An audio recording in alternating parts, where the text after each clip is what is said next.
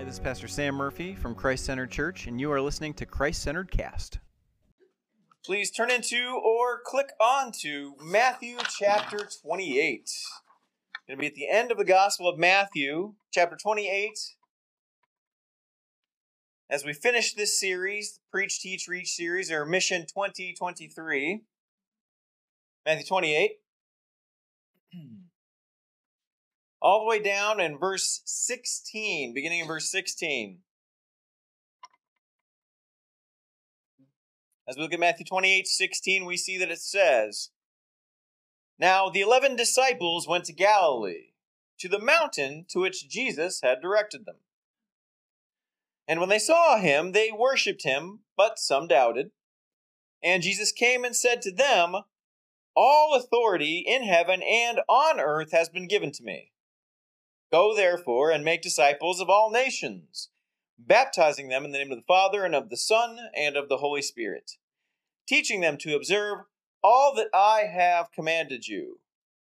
And behold, I am with you always to the end of the age.'" Father God, I pray tonight as we look at your word, that your word would pierce our heart and help us, above all else, to see our need to make disciples. God, we know it's your call, we know you command it, but I pray, Lord, that tonight we would embrace it with all of our mind, heart, soul, strength, and being. Bless your word as it is preached tonight, Lord. In your Son, our Lord and Savior, Jesus Christ's name we pray. Amen. So, to review again, our mission as Christ-Centered Community Ministries, both the church, Christ-Centered Combat, Just Pray, Warrior Women, all the different things that we do, our mission collectively is this: to build a Christ-centered community by preaching, teaching, and reaching our community through Christ-centered ministries. Now, the last couple of weeks, we looked at what it meant to reach people. Because if you're going to preach and teach others, you have to first reach them. You have to go to them. Now, we're going to see a little bit of that go tonight as well. But we have to reach others. And we looked at what it meant to overcome some of the things that get in the way of that. Sometimes that we don't have confidence or courage to do what God has called us to do in sharing our faith with others. And we looked at what it meant to process that and to use the Holy Spirit's power to empower us to do what God has called us to do, because He has given us the power to reach others. And then last week we looked at when we've reached out to others, or we reached into their lives, we saw what it meant to preach to them, to proclaim the gospel, to preach God's word, and that we're called to do that is something that He wants us to do with our lives. And both of those messages were set against the backdrop of Paul writing a letter to Timothy, 2 Timothy, to tell him the most important things in his ministry as a pastor and as a Christian to do as Paul was getting ready to be executed. Tonight, we're going to look at that third one. We've reached out to others. We've received power from the Holy Spirit to do so. We understand the importance of preaching God's word. And then we see that there is only one thing left to do following that. And that is simply to go and to teach others what it means to live in obedience to Jesus Christ. Now, the word disciple in the Greek simply means learner or pupil. Now, I said leader by mistake there, and it was a slip, because in the last class that I had in my doctoral degree program, we talked about discipleship a lot, and we learned that there's an equivalency between the word disciple and the word leader. We often go to church and we think of disciple as simply a student, and yet what God wants us to know is that He wants us to grow in His Son Jesus Christ, so that we mature in the faith to be like Christ, so that we can then literally lead others in what it means to know Jesus Christ, so that they can then go make disciples who become leaders in the faith, who can then go and make disciples who can become leaders in the faith. Because being a believer is not a passive thing where we just receive and then we don't do anything with it and stay where we are spiritually. The intent, as we'll see in the text tonight, was always to grow in our faith and likeness of Jesus Christ like the disciples did while they walked with Him for 3.5 years, so that they could then go and make disciples of others. So tonight, as we look at this text, as we look at Matthew 28:16 through 20, we're going to see 3 directives that Jesus Christ gives to his disciples on the mountain, and directives for us as well that we must obey if we're going to fulfill his mission as a ministry for making disciples. And the very first directive that we see in the text, the first discipleship directive, is very simply that we go. When we look at the text, we find ourselves here on the mountain that Jesus told the disciples to go to before his crucifixion. And then after he is crucified, he does in fact go post-crucifixion to meet the disciples on the mountain, because he wants to give them some final instructions before he ascends into heaven. And these are the instructions that he gives the disciples, his last words, if you will. And they are simply, in verse 18, after they've arrived, he says this to them: "All authority in heaven and on earth has been given to me." And then he tells them simply, go. Go. He says, "Go therefore," or you could switch that around even, and it could be, "Therefore, because I have this authority in heaven and on earth, you are to go." What Christ wanted to emphasize with them is that he had the power and authority to essentially empower them to go and be his ambassadors on behalf of him and on behalf of God, to share Jesus Christ and to share the kingdom and what it means to be born again and to have faith in Christ. He said, "I've got the authority, I've got the power. You're going in my stead out into the world to reach others for Jesus Christ and ultimately to make disciples. But for that to accomplish, the first thing you must do is go. You got to get going. You can't just sit there and passively do this disciple thing anymore. It's active. You need to actually go literally be a disciple in life, not just one by name. So how do we do that? When we talk about going, and he says, "Go therefore and make disciples," well, as I was meditating on this and thinking through this, one thing I realized is that our going, if we're going to go in Jesus Christ to make disciples, we have to intentionally engage people outside of our church for the Lord. And you might be sitting there going, "Well, that's kind of a big duh, Pastor Sam. I think that's kind of implied in the text." It's actually more than that. It's directly stated there. However, the real question here is, do we do it?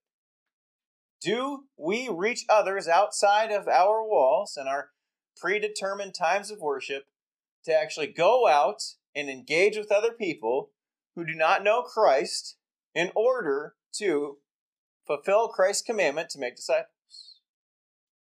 When was the last time you made the opportunity to talk with someone about your life as a believer and why you believe in Jesus Christ? I think sometimes we go through life as Christians just assuming other people know that, right?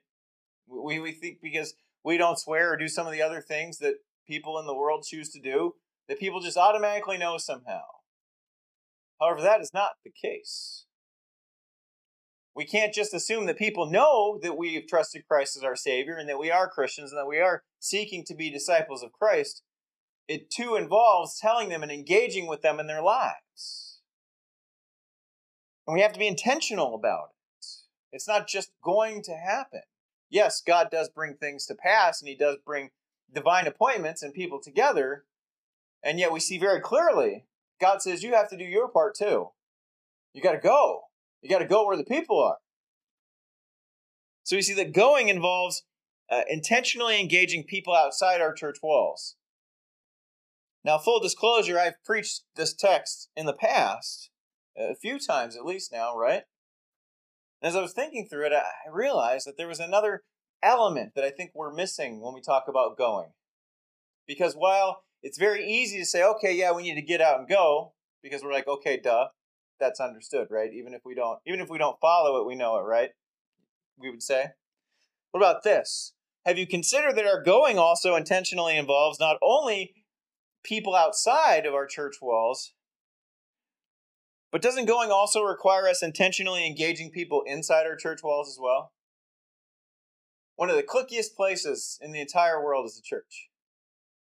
We get comfortable with the people that we like, who are like us, who we're friends with, that we've spent years with, that we know. And then people come in and out who've never been here before, who visit. but they don't stay because they don't feel like they were included, involved, and a part of what was happening here. And I would say to you also that going is not just an outside thing. Going is also going to people in your church family or in the church itself and making sure that they're a part of the family. Intentionally engaging those who God brings inside of our walls as well, because He does that too. It's intentionally engaging people inside the church walls for the Lord as well, because the other thing we can't do is assume that anybody is here automatically knows Jesus. Because, folks, there are a lot of unsaved people in church on Sunday morning, or in our case, Saturday night, or in my friend's case, Friday night when they do their church. There are a lot of unsaved folks in church that don't know Jesus. But if we come in and we're just going to worship and do our thing and see our friends and hang out and have a good time, and we don't care about the souls of the people that we're there with, they can completely slip through the cracks and never truly know what a relationship with Jesus Christ is. Because going and making disciples doesn't just happen out there, it happens in here too. So it requires intentionally engaging people outside, intentionally engaging people inside, and it often, both inside and outside, requires crossing comfortable boundaries for the sake of the gospel. So we have someone who comes to church and we go, I wouldn't hang out with that person. I don't think outside of church or when I felt like I had to. They're not like me, they don't like the things that I like to do. They have these personality traits or whatever that annoy me. We all have people in our lives like that. If we're actually honest Christians, we'll say that no one gets along with every single person. It's just, that's not how people work. There are always going to be some things in some people that are going to rub us the wrong way, and we're going to go, yeah, I wouldn't do it that way, or I wouldn't do this or that or whatever, and I would prefer not to spend time with that person. And yet, I don't see Christ stating any of that here as criteria for making disciples. So we need to be willing to cross comfortable boundaries where we say, you know what? That person's soul is more important than my personal preference. And you never know. I can tell you many times in my life where there were people that rubbed me the wrong way, but when I sensed the Holy Spirit leading me to actually engage them and talk with them and get to know them, I found that I actually liked them. And that first impression was not an accurate representation of what they were actually really like. And then some of those relationships even led to amazing friendships that I never would have had if I just saw them or heard them or had an initial meeting with them and made my judgment call about them on that first initial impression. We have to be willing to cross comfortable boundaries because God wants us to reach other people no matter what we might think, feel, or whatever, because their souls are more important than our personal preference. He calls us to go without any caveats or criteria or specifics about who we're supposed to go to. In fact, if we look at other passages, he says, go everywhere to everyone, essentially. He gives them Jerusalem, Judea, Samaria, and the outermost parts of the earth. So there's you can draw little circles on the map as they go out. So we see that our first discipleship directive is to go. Are you going? When you go out into the world, into community, and you interact with others on a daily basis, weekly basis, do you look for opportunities to share your faith? Do you look for open doors where God is working in someone's life that you can say, you know what? This is how God worked in my life in this situation or this area. It's not beating them over the head with the Bible. It's not forcing religion down their throat. It's simply saying, this is what God did in my life. And this is what made the difference for me. And He does want to make a difference for you too. But God wants you to choose Him, and I can't make you do that. At church, and other places where you know other Christians and you're with other Christians. And also, like I said, with non-Christians. In those circles, in those opportunities, in those venues, are you stepping outside of your comfort zone to go to those that you worship with, to get to know them better, to engage with them, to be led by the Holy Spirit of God, in some cases even to share your faith, in that maybe they will come to know Christ as well if they don't already? That's going too. First discipleship directive is to go. The second is in our going, because that's how it's written in the Greek. In the process of going, we do something. We do a couple things. The first is this. We baptize. He says, go therefore and make disciples of all nations, baptizing them in the name of the Father, and of the Son, and of the Holy Spirit. This baptizing has some real significance. It's symbolic, much like when we take part in the Lord's elements tonight following our time of preaching and teaching. We see there's symbolism with this as well. Baptizing is more than just getting folks wet. Okay, it actually really means something. And if you look at Romans, there's a couple chapters in Romans that are fantastic that really unpack this whole thing of baptizing and what it means and why it's symbolic. So we see our baptizing symbolizes, first and most importantly, a transition from death to sin and self to life. Because there's a picture of going down into the grave and then coming up out of the grave and rising to new life. It's symbolic. Paul talks a lot about it. It's super important because of what it represents spiritually. Because as we're going and making disciples, that's the next part of it. In fact, salvation and trusting Christ and baptizing in Scripture are synonymous. More often than not, they're synonymous. We in church have typically separated those two things for whatever reason, whether it's convenience or whatever the reason is for it. And yet, in Scripture, nearly every time someone comes to Christ, they get baptized almost right away. It's because of what it represents. It's an outward demonstration of an inward decision. It symbolizes a transition from death to sin and self to life in Jesus Christ. Super important. Go therefore, make disciples, baptizing. It also symbolizes something else. It symbolizes a decision to make a commitment to Christ and to the community, or the church body, Jesus Christ's body, the church. So it is a public declaration of a commitment to a body, to Christ's body. It's a commitment to Christ and the community. In the Bible, that was serious business. Because in the New Testament, in many cases, people in that culture, when they accepted Christ, were immediately baptized, and people saw that, which is actually the intention of baptism, is for others to see it, to bear witness. People would lose their jobs. People would lose their lives. People would lose their families. They'd lose everything by identifying with Jesus Christ and with the community called Christians. And yet that's how much salvation meant to these folks, that they were willing to do that. Because they were so committed to Christ and to the people of Christ that it was worth it. It was worth it. So it symbolizes a decision that's a commitment to Christ and the community. And it symbolizes a third thing as well. It symbolizes a declaration of allegiance. It's saying Christ is my king. And when we talk about being baptized in the Father and the Son and the Holy Spirit, it's much like a knight being knighted by a king. It's that I have an allegiance to God. He is my leader. I follow his orders. I go where he tells me to go. And I do what he tells me to do. And I do it on his behalf in his power. And baptism symbolizes that as well. A declaration of allegiance.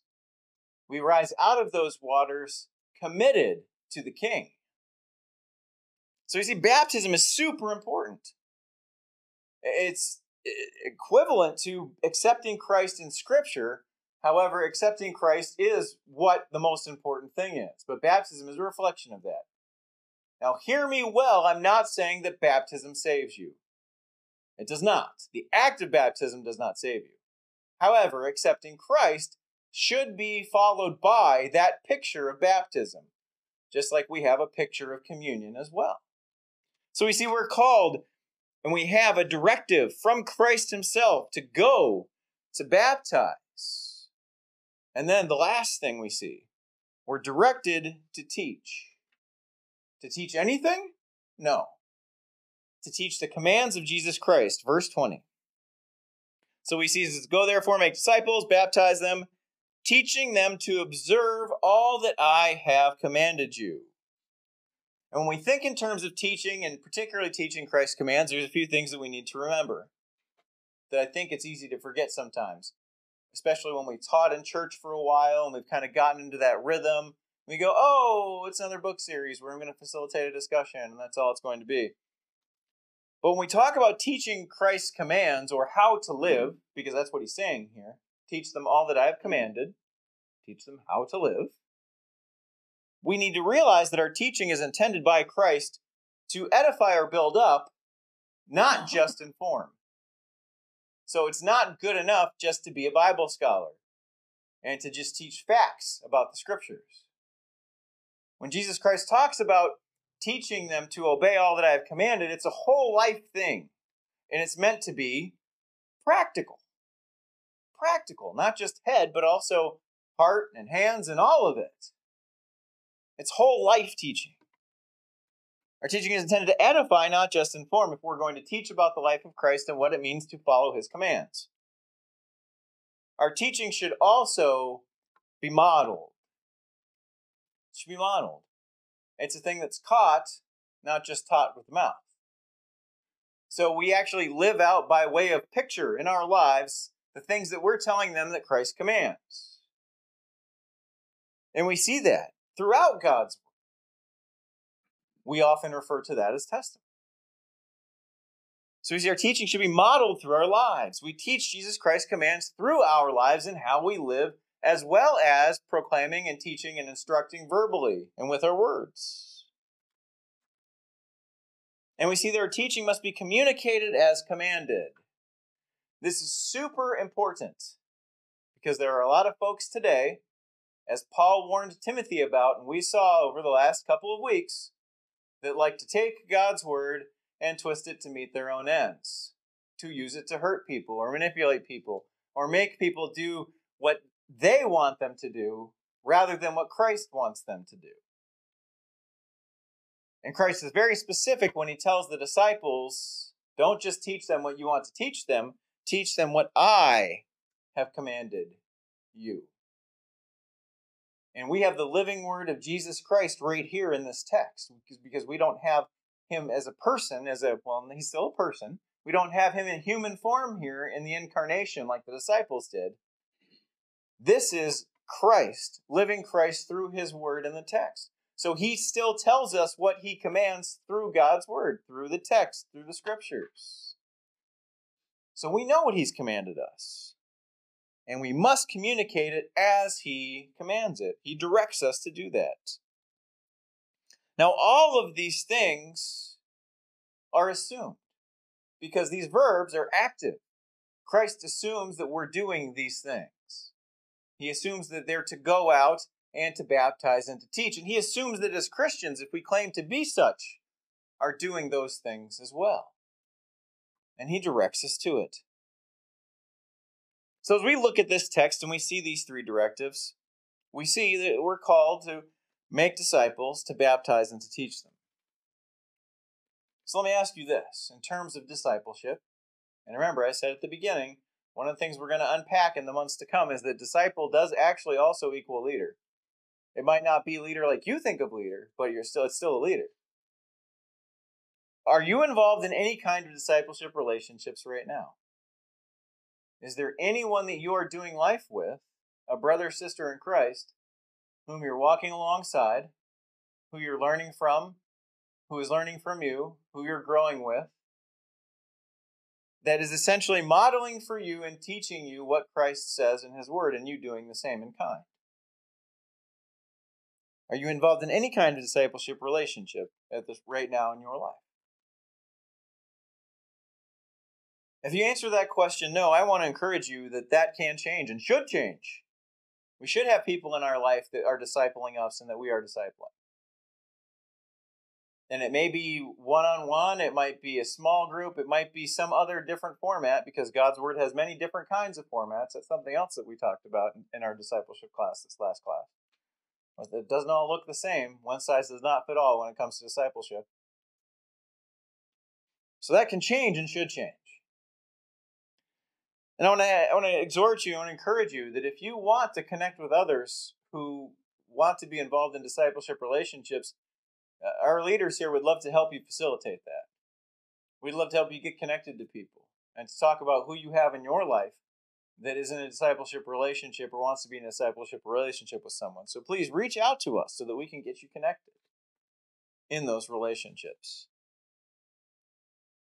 Let's pray.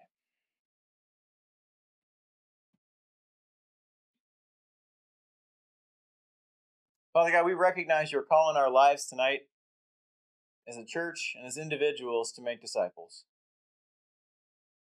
My prayer is that over the course of the next year that we would take that seriously. That we would go out and that we would go within. And that we would make that a priority. And to get to know others in such a way, both inside and out, to know whether or not they have a relationship with you, whether or not they've accepted you and been baptized in your name, whether or not they're living according to your word as you've commanded. Lord, I pray that you would use us, your followers, those that claim to be your disciples, to do this work that you've called us to do. Give us your Holy Spirit's power, because we can't do it in our own. And Lord, I pray that you would grow your kingdom through us. It's in your Son, our Lord and Savior, Jesus Christ's name we pray. Amen. We're actually now going to move into a time of communion.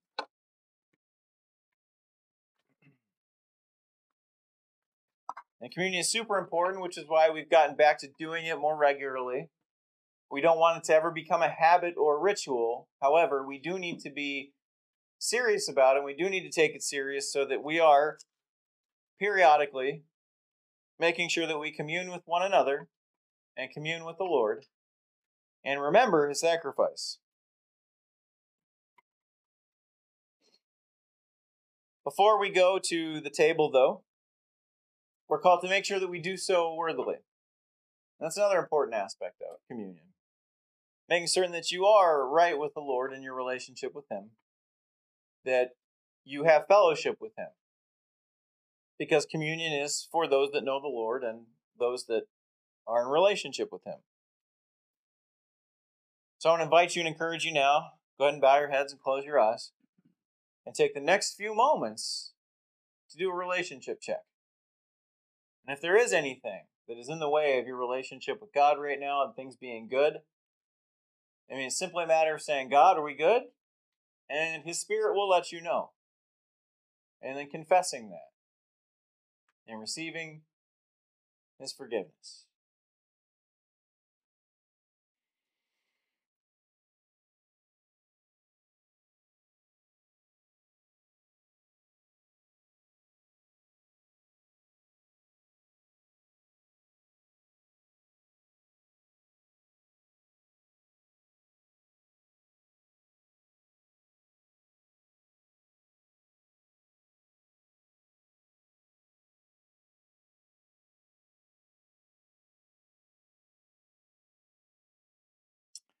God, as we come before the table tonight, we lay ourselves bare. Lord, we want to come to you unified in spirit and in body, as a church family, communing together. And I pray as we take part in the elements that we would remember the communal focus with that we are one body. And that we would love one another as you've loved us. And it's in your Son, our Lord and Savior, Jesus Christ's name we pray. Amen. I do apologize ahead of time. These were frozen before the service, and I trust that they had some time. It looks like we're in liquid form now, mostly.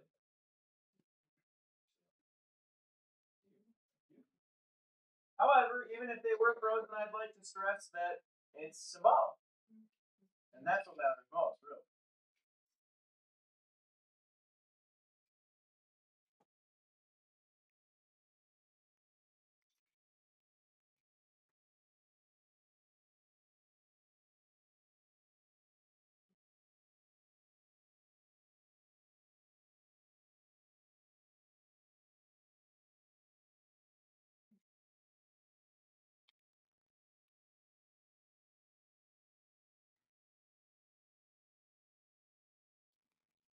Paul, rightly so, took communion pretty seriously.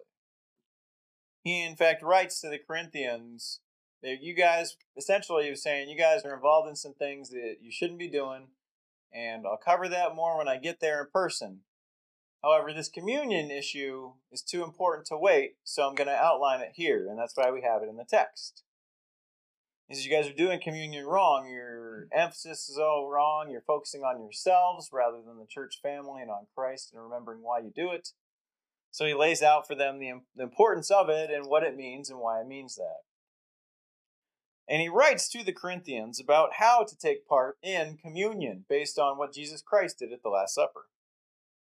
And verse 23 of 1 Corinthians chapter 11 tells us, "For I received from the Lord what I also delivered to you, that the Lord Jesus on the night when he was betrayed took bread, and when he had given thanks, he broke it, and said, 'This is my body, which is for you. Do this in remembrance of me.'" Let's go ahead and open up your bread there, and take and eat.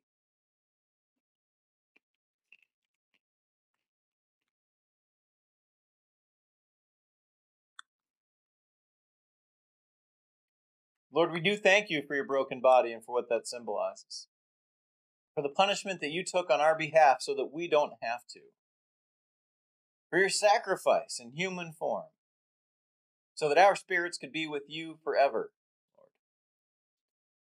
And Lord, we also remember your blood that was shed, the pain that you endured, the loss of physical life.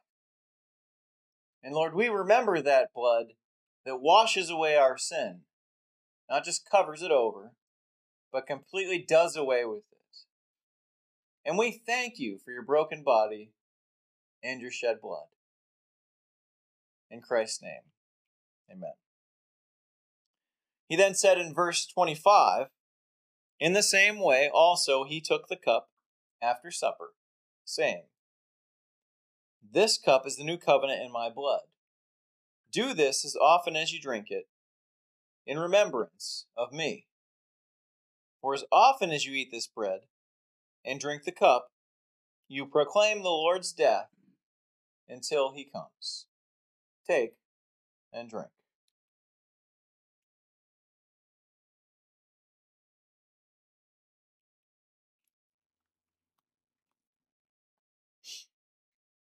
Oh God, we do thank you for the family that you give us.